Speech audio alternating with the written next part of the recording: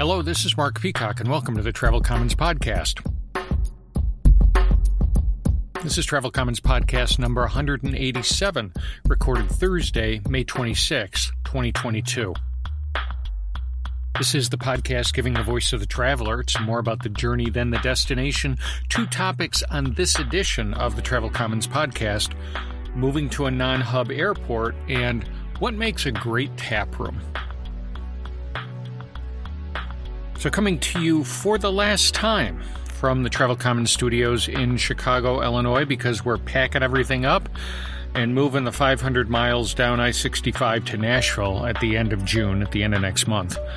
After 25 years here in the Chicago area, Chicagoland, as they say, we decided, we needed a change of scenery. So with all the packing and everything that goes on with a move, I don't see a June episode in the offing. I have to tell you that way back when I was doing heavy international travel, sort of Chicago on Monday, Toronto on Tuesday, New York to London on Wednesday, Zurich on Thursday, getting back to Chicago at Friday midnight. What then seemed like necessary travel, but now looking back on it, just seems like stupid travel. But back then, people would ask me my favorite city, and I thought about it a lot, but I would always end up with the same answer: Chicago. And that's not just because it was my home. I was offering up that same answer when we lived in Philadelphia. And no, my explanation to the raised eyebrows that answer often generated was that Chicago was the right size, big enough to support a wide range of interesting stuff: sports, culture, restaurants, and now microbreweries. But not so big that you couldn't get your arms around it. You couldn't kind of figure it out. And it had enough Midwest pragmatism from people moving in from Indiana and Iowa and Minnesota and Wisconsin, just sort of to keep everything grounded, to keep it from getting too wacky. And to their "but what about the weather" question, I'd say, yes, it can be minus 10 degrees in Chicago in January, but it can be plus 110 degrees in Phoenix in August.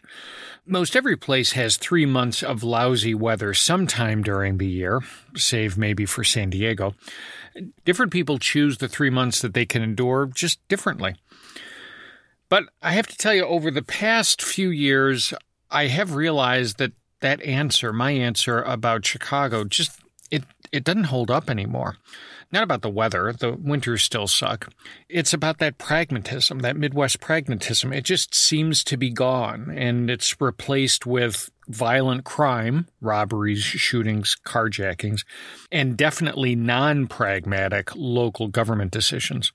It has started to feel like a replay of the 1970s, which were not a great time in Chicago. Now, I don't think it's permanent. It's a pendulum, and just like the city came back from a bad stretch in the 70s to be a great place in the late 80s and into the 90s, it's sort of happening again. That pendulum's swinging in the wrong direction. And I have to just tell you, I don't want to hang around for the low point again. And according to the half dozen movers we talked to about packing us up, we're not the only ones thinking that way.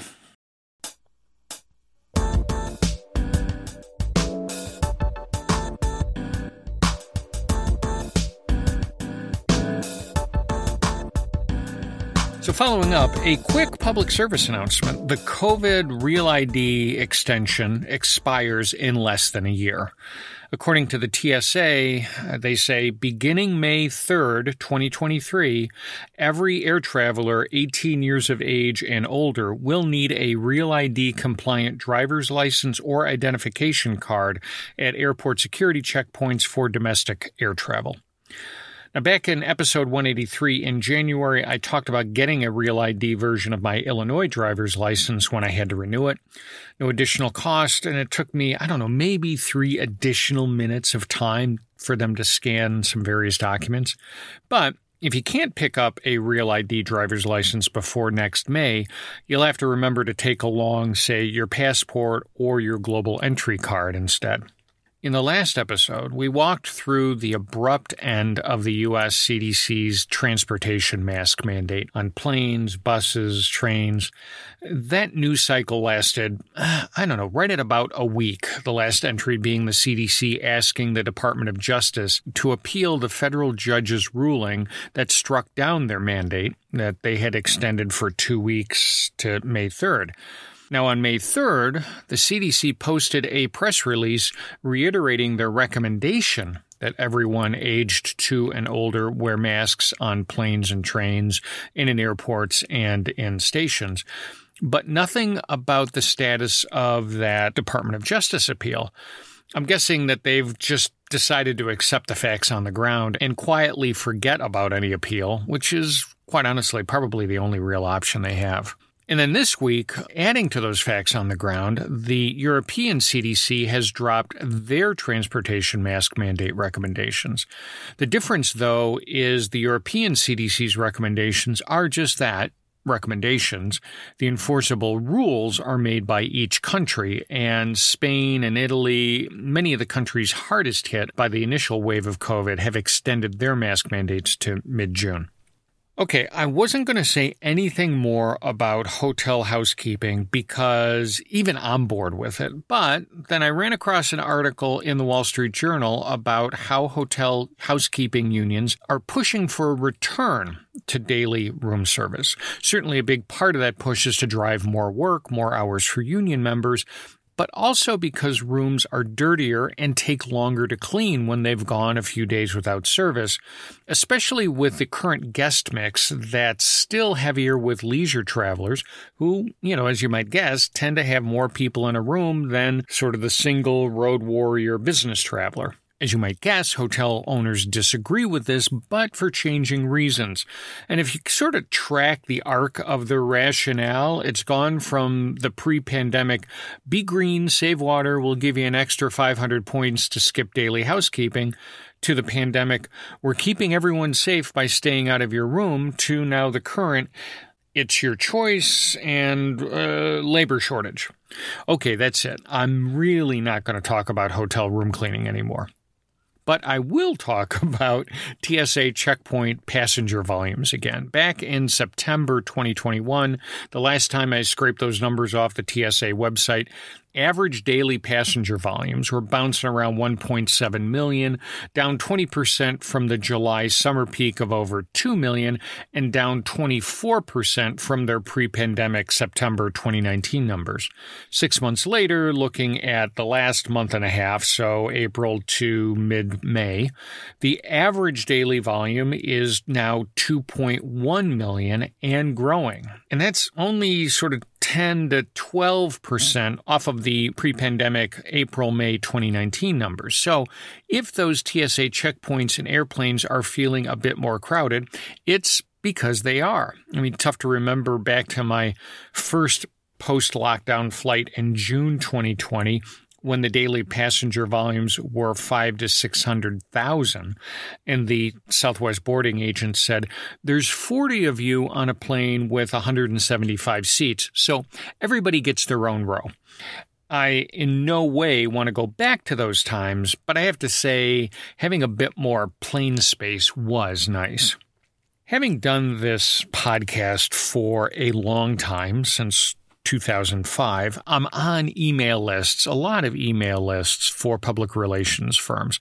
I typically read the subject lines of all of them because every once in a rare while, there's something that catches my eye, like the pitch that led to last episode's interview about Daytona Beach Airport trying to survive in the shadow of the behemoth that is Orlando International. So when I read the subject line, study finds that frequent flyer programs increase cost of business travel, I just had to click through. Now, the study, which is just published in the journal Marketing Science, which I have to admit I don't read as often as I should, probably because I get tied up pouring through the CDC's Morbidity and Mortality Weekly Report.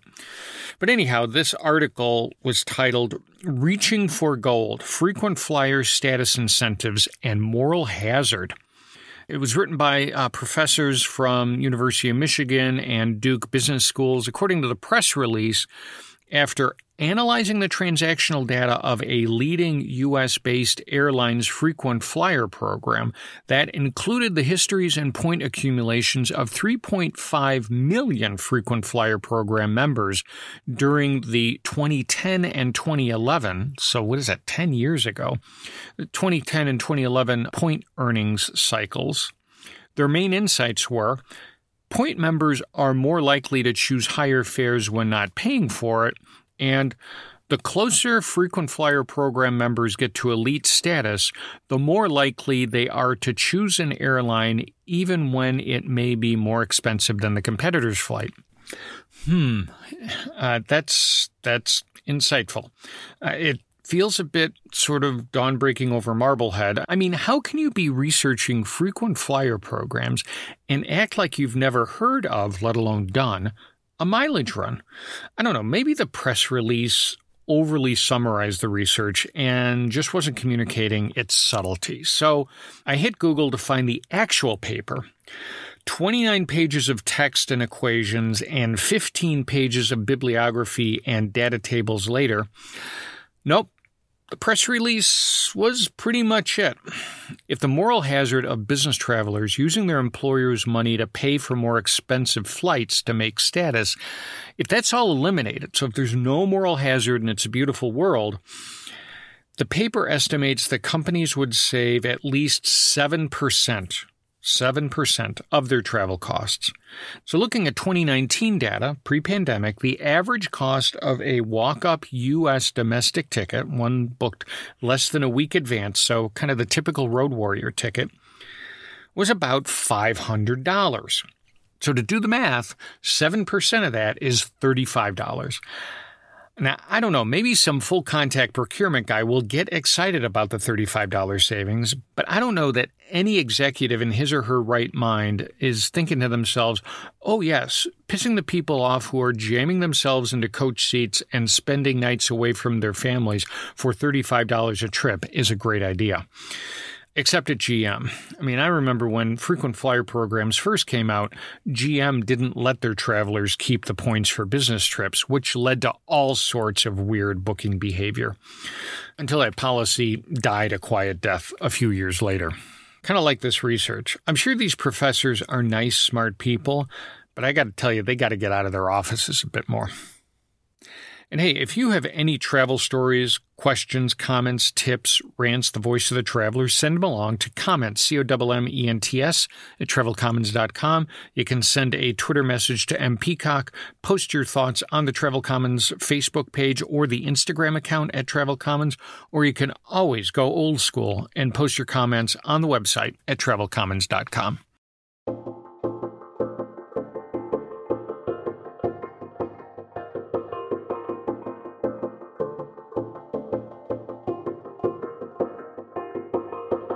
So the first topic on today's Travel Commons podcast is moving to a non-hub airport. You know, one thing that kind of snuck up on me about our move to Nashville, it'll be the first time in almost 40 years that I haven't lived in an airport hub city. Chicago with American and United at O'Hare, San Francisco with their United hub, Dallas when I signed up for American's Advantage program my first day of work, Philadelphia with US Air, though I avoided them as much as I could, Detroit with Northwest, and then back to Chicago when it was now a 3-hub town after Southwest took over Midway after that big expansion. Actually, Nashville was a hub in the late 80s, early 90s. Well, kind of a mini hub, actually. When American was playing around with their network, they built mini hubs in Nashville, Raleigh-Durham, and San Jose. The experiment lasted maybe about 10 years, never really made any money. I think the only thing of American left in those airports are Admirals Clubs. In Nashville, American's down to 9% of the passenger volume. Today, Nashville's direct flight distribution looks like any non-hub airport. The top 4 destinations are big 3 hubs, Atlanta, Denver, DFW, and O'Hare, with the 5th being Orlando, thanks to all that Mouseketeer traffic. Now, the number one travel tip on my and any other experienced traveler's list is fly nonstop. which is much easier from a hub airport, of course. And then actually what ends up happening is your frequent flyer strategy just falls out from there. So if you live in Atlanta, you're doubling down on Delta's Sky Miles. I mean, realistically, there's no other option. Non-hub? Well, I mean, it could be as straightforward if your flight patterns take you primarily to one of these hub cities, I don't know, Chicago, Atlanta, San Francisco, then your choice too is made for you. But if you're in sales or consulting, or maybe like me, slouching toward retirement, and your flight patterns are a bit more scattershot, then you have to think, what's my objective? Flying nonstop for the shortest flight times and lowest probability of disruption? Or is it making elite status because the perks make my travel easier? Or is it building up points to help fund my vacations? Thinking about my consulting colleagues who flew out of non-hub airports every week, they were all about the status. One guy I worked with lived in Fort Myers, Florida, and he was all in on Delta. Even when flying every week to projects in, say, Dallas or Chicago, he'd always skip the direct American flights and connect through Atlanta, killing the time from all those missed connections with drinks in Delta's Sky Club, which actually was free with his top-tier Diamond Medallion status. Now, my calculus is a little easier. One of the side benefits of flying a lot over the past 35 years is that I stacked up enough mileage for lifetime mid-tier elite status on American and United. Now, not enough status to get into their clubs for free, but along with the usual early boarding and free bags, it has gotten me free club entry to their partners' lounges, their One World and Star Alliance partners, which is very valuable when trying to navigate the rabbit warrens that are Frankfurt and London Heathrow after North Atlantic turbulence has screwed up your in-flight sleep plans.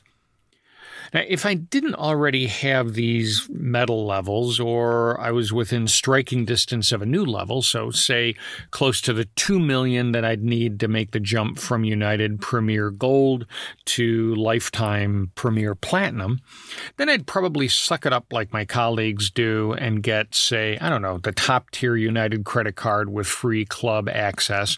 So I had a place to sit out O'Hare or Denver or Houston weather delays. But even as it is, the lifetime statuses let me step off the elite hamster wheel. So I'm now looking at nonstop flights and earning miles. Out of Nashville, Southwest has the most nonstop flights, so I'll probably be flying them a fair bit. But while Southwest's Companion Pass perk, their buy a ticket, get one free top-tier status, is absolutely phenomenal, I can't BOGO Southwest to Europe, so I'll need to be banking miles on one of the big three so I can book on their One World or Star Alliance or SkyTeam partners, which is actually where travel credit cards come back in the picture. Now, back in episode 167 in September 2020, so right after the big pandemic downturn, we talked about people replacing their mileage cards with cashback cards since no one was flying. But that trend is reverting to the mean, and credit card companies have big slugs of mileage to dole out after buying them cheap in 2020 when the airlines needed real cash real fast. So my non-hub strategy, fly direct when I can, leverage those hard-earned lifetime statuses when I can, and charge everything I can on a mileage earning card, including any drinks I may need to see me through those missed connections.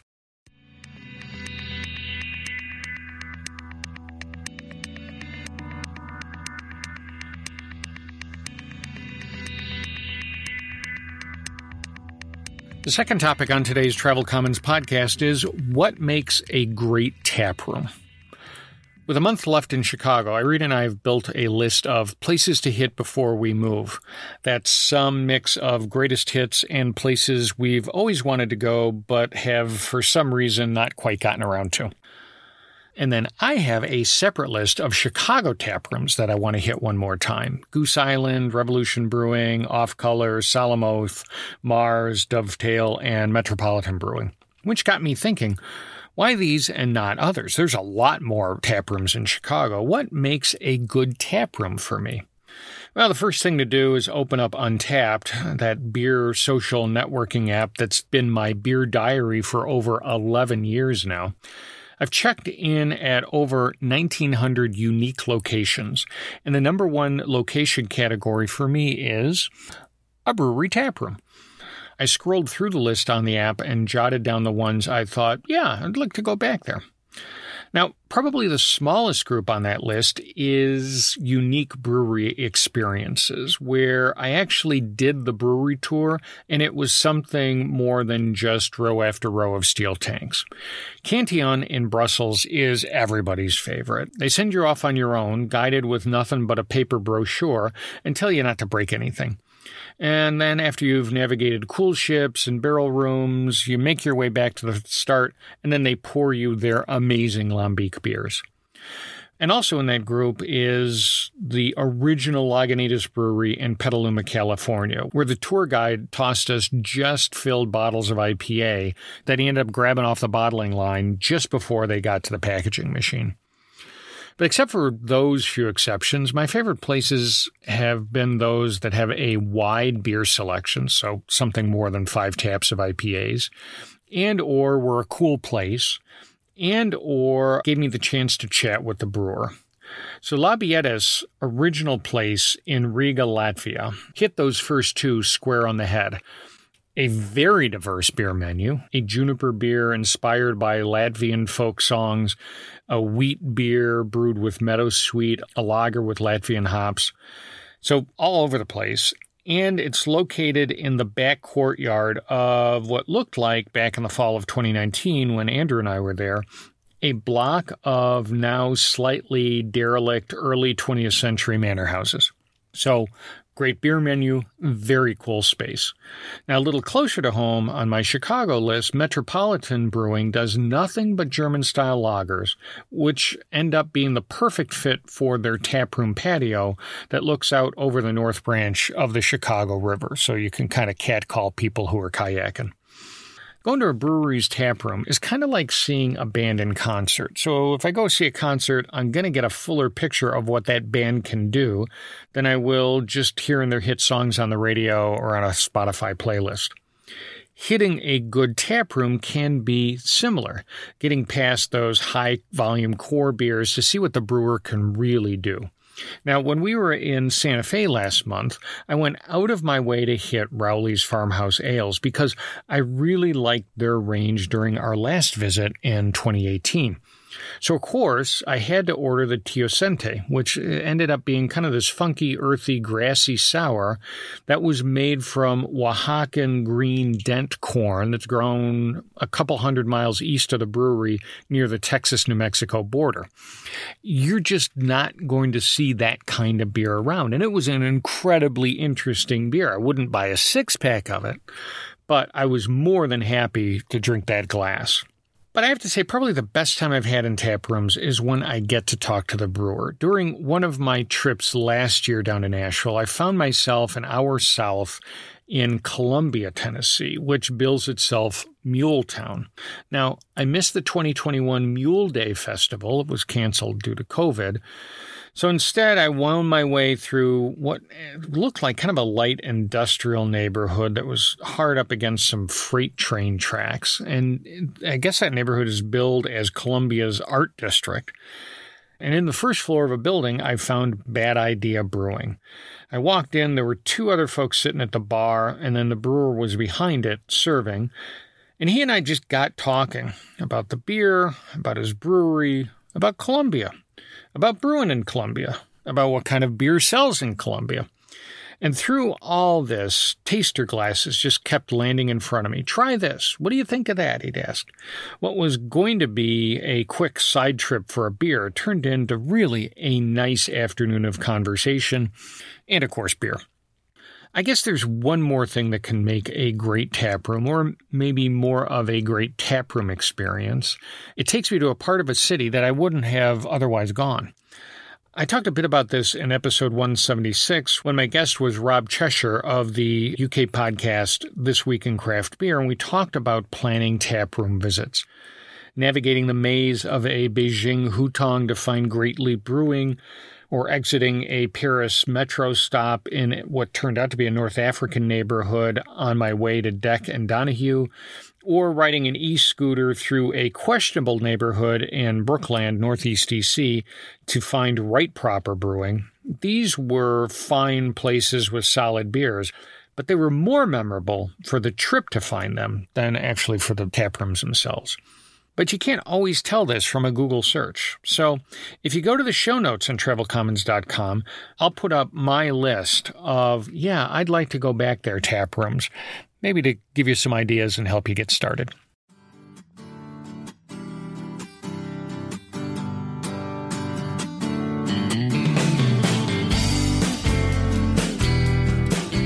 Okay, that's it. That's the end of Travel Commons podcast number 187. I hope you enjoyed the show. I hope you decide to stay subscribed.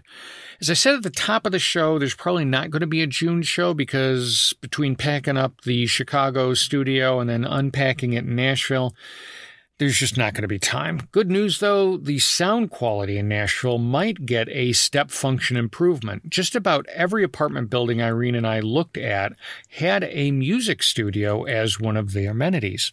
Music City, there you go. The soundproofing, the sound deadening, maybe a better microphone should make things sound a bit better. Quite a journey from those first episodes, recording with the iRiver MP3 player's built-in mic while standing in a shower stall. Oh my, those were the days. And remember, you can find us and listen to the current episodes on all the main podcast sites: Apple Podcasts, Spotify, Stitcher, SoundCloud, Google Podcast, Amazon Music. You can also ask Alexa, Siri, or Google to play Travel Commons on your smart speakers. I will tell you, you have to go to the Travel Commons website for the full archive of episodes. If you, for some reason, want to torture your ears listening to those first bathroom studio episodes, what one listener labeled a pottycast. And hey, while you're at travelcommons.com, you can check out the show notes page for a transcript and any links that I've mentioned, like the taproom list. Or you can click on the link in the episode's description in your podcast app, and that'll take you straight to the show notes page. And if you've got a couple of minutes, how about leaving us a review on one of those sites? Or better yet, tell someone you know about Travel Commons. Word of mouth, it's really the only way nowadays to grow a podcast. And if you're not subscribed, hit the website at travelcommons.com. There's a drop-down subscribe menu at the top of each page, a set of subscribe links at the bottom, a big red subscribe button in the middle of the homepage. And across the bottom of each page on the website, you'll find links to the Travel Commons socials: Facebook, Twitter, and Instagram. And as always, if you've got a story, thought, comment, gripe, the voice of the traveler, send them along, text or audio file, comments, COMMENTS at travelcommons.com, mpeacock on Twitter, write them on the Travel Commons page on Facebook or Instagram, or post them on the website at travelcommons.com. Thanks to everyone who's taken the time to send in emails, tweets, and post comments on the website. I really do appreciate it. And hey, until we talk again, and I'm coming to you from the new studios a bit further south. Take care, travel safe, and thanks for stopping by the Travel Commons. Bye now.